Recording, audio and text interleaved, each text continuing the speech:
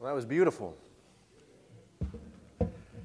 So we're in week 3 of this new sermon series, Holding On to Hope. The reason we're doing this is because I told you a few weeks ago, every one of us is going to experience hardship of some sort. We're going to experience suffering. We're going to go through trials and temptations.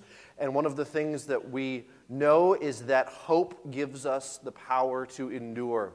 The first week, we talked about how this is being recognized from people from all sorts of different disciplines, medicine, psychology, economics. The power of hope to get through a difficult situation is incredibly important. And so we're looking at how we can experience hope, how we can find hope, how we can hold on to hope to endure. One of the things I told you when we began is that I wanted to define hope for you in a very specific way because a lot of times we misuse the word hope. We say hope when we really mean wish, but hope as it's understood both biblically as well as just its true definition is a confident expectation of future good. It's based in reality. Hope is something, I think some of the examples I use, if I say that I hope to be a 6'10" professional basketball player, that's not going to happen. There's that's not a confident expectation that's based in any kind of reality. But if I say, I hope to improve my running speed, well, that's something that I can do through some hard work. So hope is based in reality. It's a confident expectation that things will get better. It's not the same as a wish, so we want to be careful with our language. So I want to give you a quick review of last week before we move into this week. Last week we talked about how hope, how this confident expectation of future good gives us the strength to endure.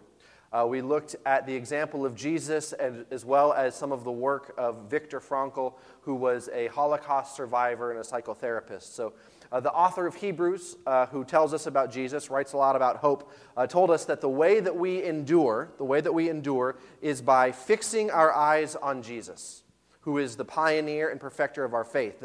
And the example of Jesus, writer tells us, for the joy that was set before him, he endured the cross, scorning its shame, and sat down at the right hand of the throne of God. Now, last week I told you that the joy that was set before Jesus was his hope of resurrection, right? The cross itself was not joyful. There was nothing joyful about being tortured and nailed to a cross and hung out in shame for all the world to see. That wasn't a joyful experience, but it was the joy that was beyond the cross, his trust in the promise that God would raise him from the dead. It was that expectation of future joy that gave him the strength to endure.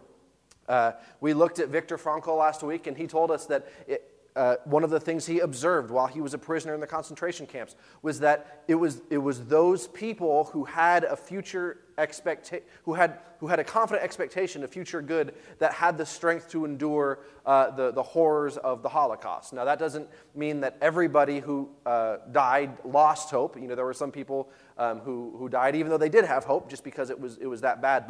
But for the ones who did survive, one of the common characteristics was this idea, was this expectation that things would get better. And for some of them, it was the idea that they would be able to see family members again, or they would be able to continue with work that was meaningful to them. And one of the things he said as a psychotherapist, he realized that people who started to lose hope, he had to help them find something to look forward to. But last week I mentioned that there was another dimension to Jesus' joy that gave him the strength to endure. It wasn't only the expectation of future good in terms of his resurrection, but that there was an aspect to his suffering itself that gave him future joy. I said that there was one of the things that gave Jesus strength to endure was the recognition that there was a purpose to the pain. There was a purpose to the pain. He wasn't suffering for nothing. He knew that what he was enduring was going to set people free, was going to accomplish the salvation of the world. And because he knew that there was a purpose to his suffering, there was a purpose to the pain, that gave him strength to endure. Looking forward to the fact that what he was going through was going to open up doors to freedom and forgiveness and healing for other people, that allowed him to attach a purpose to the pain. that allowed him to attach a meaning to the suffering. And because of that, he was able to endure what he was going through in a way that he probably may not have if he didn't have that purpose, if he didn't have that understanding. So that's a very specific application. Most of us, the suffering that we go through is not going to accomplish salvation for the world. It's a bit of a joke, right? We're not going to, we're not the saviors of the world, so we can't expect that our suffering is going to cause salvation for all people. But we can understand, and here's the principle I want you to remember. Suffering can serve us if we let it. Suffering can serve us if we let it. And I think we know this to be true even intellectually, right? We understand that periods of hardship can make us stronger, right? Periods of hardship can make us stronger. It was actually the atheist, I'm having a mind blank here, Nietzsche. There was the atheist Nietzsche who said, that which does not kill us makes us stronger. Right? So even atheists understand this principle, that things that don't kill us, but that are hard on us, do end up making us stronger. This is the very principle behind strength training, right? When you go to the gym and you pump some iron, what you're doing is you're causing little tears in your muscle. And as those tears heal, you become stronger afterwards. And so this principle that suffering can serve us, hardship can make us better, if we let it. If we let it. The thing that we're going through now, the hardship that we're enduring now, whether that's financial, whether that's dealing with a relationship, whether that's our health and a diagnosis, whatever we're going through now actually can prepare us and make us stronger for what's coming next.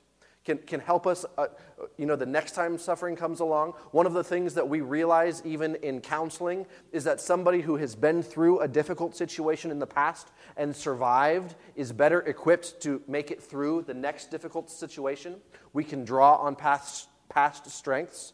So suffering can serve us if we let it. We can become stronger, we can become better, we can become more determined, we can become more compassionate. Also, suffering allows us to help others later, right? We won't become saviors of the world through our suffering, but what we go through, the hardship that we go through, will allow us then to help somebody in the future who's going through the same thing. I've experienced this in my own life. When I've gone through difficult times, somehow God has been able to use that in the future to help me walk with somebody else who's going through a difficult situation. So what you're going through now in this particular moment, as you learn from it, as you grow from it, I believe there's going to be an opportunity for you later on to use this to move forward and to coach somebody and to mentor somebody and to walk beside somebody who's going through the same thing. There's a neat way about that where God allows us to use what we've gone through to help other people. But here's the key. If we let it. Right? Suffering doesn't automatically serve us. Hardship doesn't automatically make us better. There's an old proverb that says, the same fire that melts the butter hardens the egg. The same fire that melts the butter hardens the egg. What that means is that it's our response to suffering. It's our response to hardship. It's how we frame it and how we allow it to shape us. And you probably know this to be true. You've probably met people who have been through a hard time, and it has turned them into hard and bitter and angry and unforgiving people because of the hardship that they've been through. And you've probably met other people who have been through at least as much hardship, if not more, and it has turned them into wise and compassionate and forgiving people, right? Because of the way that they have framed what they've been through. So suffering isn't inherently good for us or bad for us. It's how we frame it. It's how we choose to approach it. And so in light of that, I want to go back to some things that Viktor Frankl wrote in Man's Search for Meaning.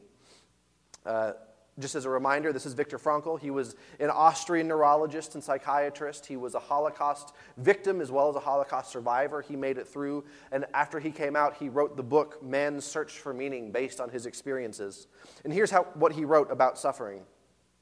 He says, people can preserve a vestige of spiritual freedom, of independence of mind, even in such terrible conditions of psychic and physical stress, referring to the concentration camps and the Holocaust.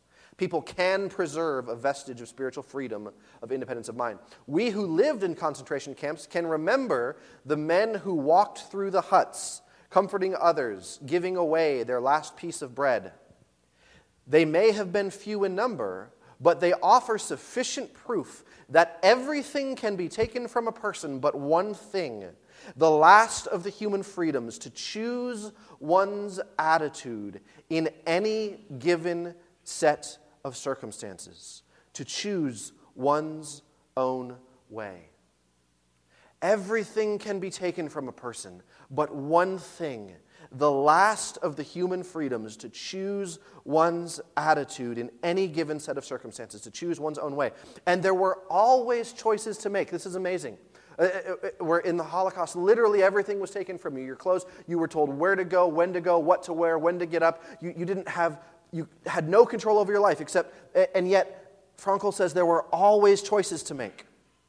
Every day, every hour offered the opportunity to make a decision which determined whether you would or would not submit to those powers which threatened to rob you of your very self, your inner freedom.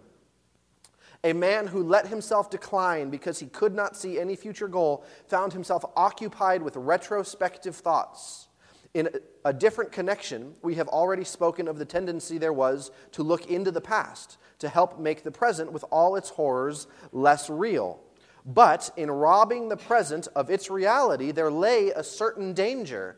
It became easy to overlook the opportunities to make something positive of camp life, opportunities which really did exist. Such people forgot often that it is just such an exceptionally difficult external situation which gives man the opportunity to grow spiritually beyond himself. Varying this, we could say that most men in a concentration camp believed that the real opportunities of life had passed. Yet, in reality, there was an opportunity and a challenge. One could make a victory of those experiences, turning life into an inner triumph, or one could ignore the challenge and simply vegetate, as did a majority of the prisoners. Now, there's so much to unpack in those passages from this book. But what he's saying is that in every moment, in every situation, no matter how bad things seem on the outside, we always have the inner freedom to choose how we will respond in our mind and in our spirit. And he says we can choose in every situation to look at a situation and let it shape us, inform us, and make it a challenge and an opportunity to become stronger and better. And no matter what they take away on the outside, nobody can take away our freedom to choose how we will respond to any given situation. And he says that one of the biggest enemies to letting suffering form us and shape us and build character inside of us is this longing for the past, this wanting to make things the way that they used to be. Right? It's this idea that things were going to go back to some sort of pre-suffering state that often robbed people of the opportunity to make something of their present situation, even in an environment as horrible as the concentration camps and the Holocaust. Sometimes wanting things to be the way that they were robs us of present joy because we don't allow our present circumstances to become our new normal and shape us into something new and different and better, even if it's not the same. So wherever we are, whatever we're going through, we can always look back, right? I think this is common to all of us, right? When sometimes married couples, when they're married and then they have a kid, they want to go back to those pre-married days before having a child, where you had more time and you got to sleep, right? Hypothetically speaking, but focusing on that can rob you of the present joys of the moment, of raising, of the sweetness and the cuteness of infant children and toddlers, and then when children get older, right, and they're going to school and they're old enough to start talking back, right? You long for the days when they couldn't talk. And it robs you of the present opportunity to shape and mold and enjoy the moment. And then, your kids grow up and they leave the house, and now you're back with you've got your spouse, and you're trying to figure out this new normal in an empty nest, and you long for the days when the house was full of snotty teenagers who were talking back to you because, you're always looking back instead of acknowledging the new normal and figuring it out. Or when you get older and you long for those days of youth and you don't have as much strength or energy as you used to be able to, and you miss the opportunity to be able to bask in the wisdom that you've earned and pour into maybe the next generation. Looking back can always rob us of present joy and allow the present situation. This is true with health as well, right? I've worked as a hospital chaplain and as a hospice chaplain, and people who are either in accidents or who have debilitating diseases, and it robs them of a previous way of life. Maybe they can't go back to work anymore. Maybe they lose function in a limb or some sort of bodily function.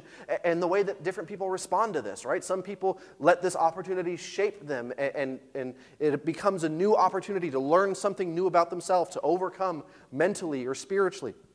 It opens up new doors, but we have to be willing to see them. One could make a victory of those experiences, turning life into an inner triumph. Every situation, every trial, every hardship, everything that we suffer is an opportunity for us to overcome inwardly, to allow it to shape us, inform us, and to become stronger and better. Suffering can serve us if we let it. This is something that Viktor Frankl experienced firsthand in some of the worst conditions known to man. But he's not the first to think of this. He's not the first to write about this. The Apostle Paul, writing nearly 2,000 years before Viktor Frankl, said something very, very similar in his letter to some Christians living in Rome. This is what Paul said in Romans chapter 5. He says, "We glory in our sufferings." This word glory, it means to boast, to take pride in. He says, we boast in our sufferings. We take pride in our sufferings, and we think, well, that doesn't make any sense. Why would I boast in hardship?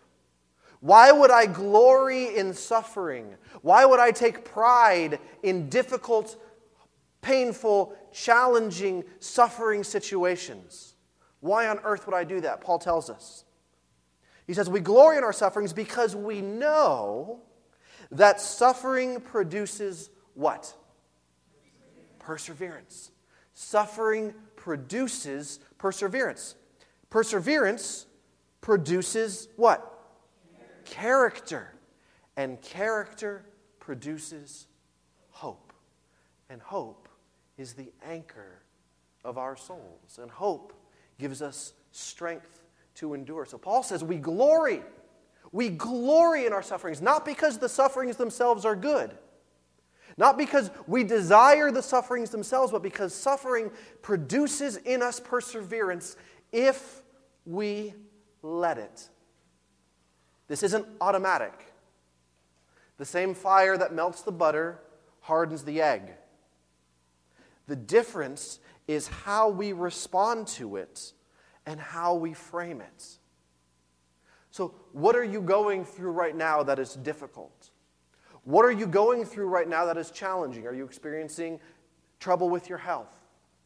Are you tight on finances? Are you out of a job? Are you going through a difficult time with a relationship with your kids or your spouse or your parents or somebody else?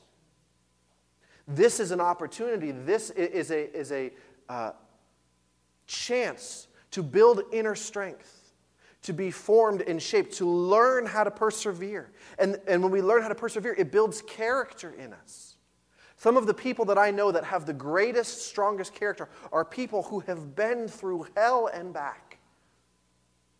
But the way that they responded to it, they allowed it to shape them. They allowed it to form them. We know this. We know that gold is purified through fire. Right? Other things are purified through pressure. Heat and pressure are what cause diamonds to be made from coal. Our rough edges, so to speak, can be smoothed out and shaped and formed through hardship if we let it. This is exactly what Frankl was getting at. But the difference is how we respond to it. The same fire that melts the butter hardens the egg. Will we allow suffering to serve us? Will we allow it to shape us? Will we allow it to form character inside of us? Or will we fight it, and will we resist it, and will we resent it? Now, this is a principle that I believe is true for Christian or non-Christian alike. Even, like I said, the atheist Nietzsche said, "That which does not kill us makes us stronger." Everybody realizes that suffering has the potential to shape us and to form us. But as Christians, I believe Christians can take this one step further. Just a little bit later in his letter to the Romans, the Apostle Paul writes this. He says, "We know that in all things God works for the good of those who love him, who have been called according to his purpose." I'm going to read that again. "We know that in all things God works for the good of those who love him, who have been called according to his purpose." Now notice what he does not say. Paul does not say that all things are good, right? Cancer is not good, right? Financial ruin is not good.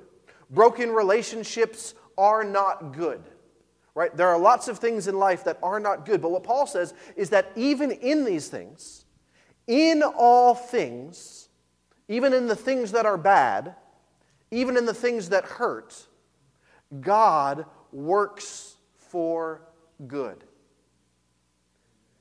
In all things, God works for the good of those who love him. And we believe this to be true. And you may have even experienced this to be true. That you either in your own life or in the life of somebody that you know, somebody who has trusted God, and God has somehow taken a situation that should have been just horrible and was horrible in so many different ways, and yet has brought something good and beautiful out from it.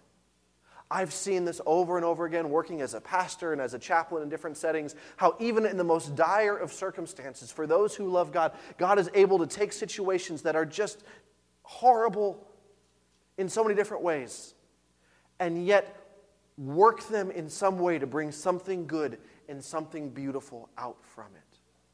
I've seen people who are on their deathbed knowing that they're going to die, and yet they are praying that even in their death, that God would be at work. And I've seen families that have had all sorts of strife and division through the death of a believer in their family.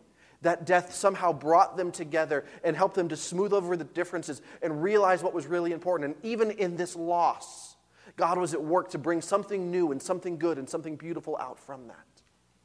I've seen people who have been through horrible situations, through abuse and divorce and illness and financial ruin, and I have seen God take these situations and form men and women of character and turn these things around to bring something good and something beautiful out from it.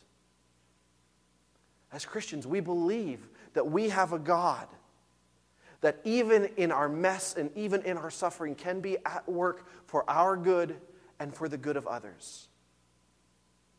We can trust that even in our suffering, even in our pain, God can be at work to bring something good and something beautiful. And that's often my prayer. When I'm with somebody, I think a lot of times as Christians, we often pray to escape suffering. We often pray to have the miracle and have the to pray for another way. And that's okay.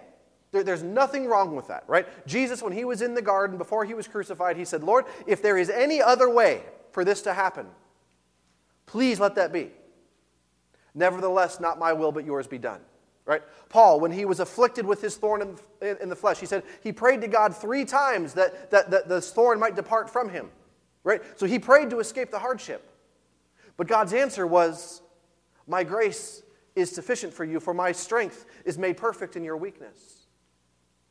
So maybe in our prayers, maybe instead of only praying for deliverance and only praying for healing, just pray for deliverance, pray for healing, but maybe also pray, God, let me see something good in this. God, if this is not, if healing and deliverance and escape is not your will in this situation for me, then help me to see something good. God, I trust that even in my suffering, you are at work for good. You see, there are some versions of Christianity that teach that if you just have enough faith, brother, then God will heal you from everything. You'll never experience any trouble or any hardship. That is a load of baloney.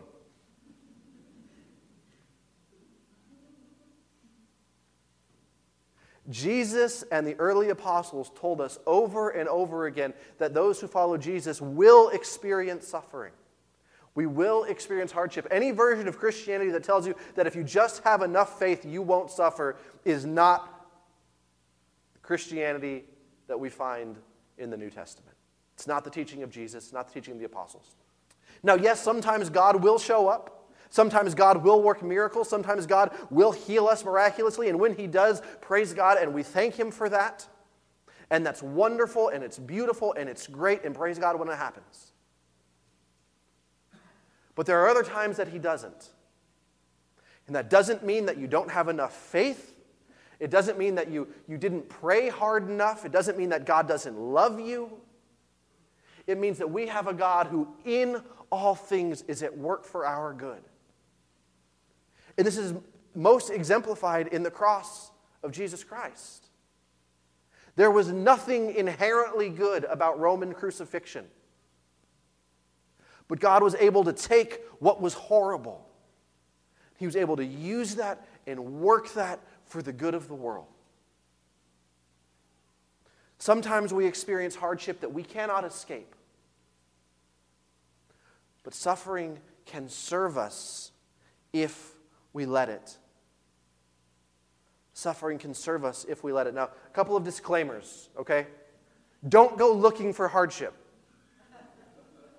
You don't have to go searching for suffering to let it shape you, okay? Suffering will find you. Right? Don't go stand in traffic thinking that, God's going to, right? We don't have to go looking for hardship. We don't have to pray for suffering to find us. We will experience it. Just give it some time. All right? Don't go looking for it. The other thing, don't use this as an excuse to not help others who are suffering. Right? There is an aspect of personal responsibility here where we do take ownership of our own hearts and our own minds in the midst of suffering, but used wrongly, that can be turned as a weapon against somebody else. Right? If somebody is going through suffering, our job is to be there with them and to help them in any way that we can. We don't, my job isn't, if you're at the hospital and you call me and ask me to pray for your healing, I'm not going to say, no, I'm not going to pray for your healing. You should, look for something. Or if you come to me and you're hungry, right, and I say, well, let this hunger, shape you and form you. No, my job is to, give you a sandwich or at least, help you do something. We don't want to use this as an excuse to not help people who are in need. Personal responsibility mantra can be used for that.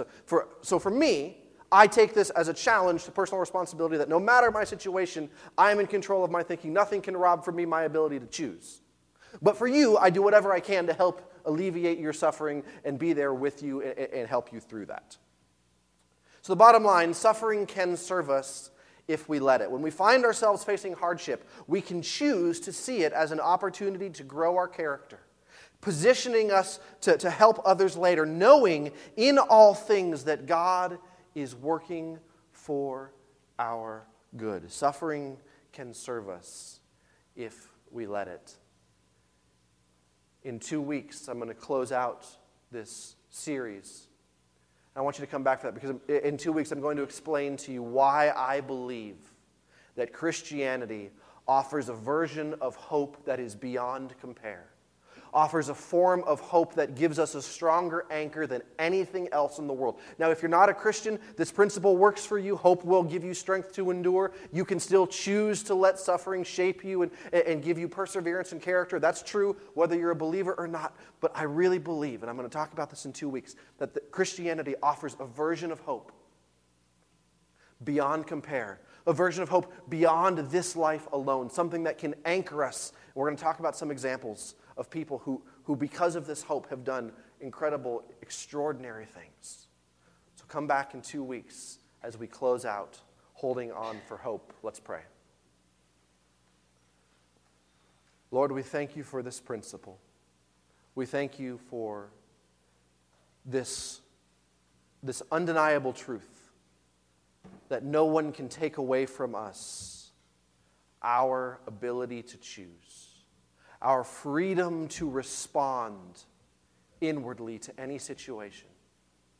We thank you for this truth that suffering can serve us if we let it. Lord, we thank you for your promise that you are at work for our good in all things as we love you. So, Father, I don't know what everybody in this room is going through, but I know that at some point we are all going to experience suffering. I pray that you would give us strength, that you would help us to see the good in it, that you would help us to experience your good in one form or another. Father, I pray that you would help us to be tender enough to respond to hardship in a way that strengthens us and builds character within us. And I pray, Father, that you would help us to anchor ourselves to the hope that you provide. In Jesus' name, amen.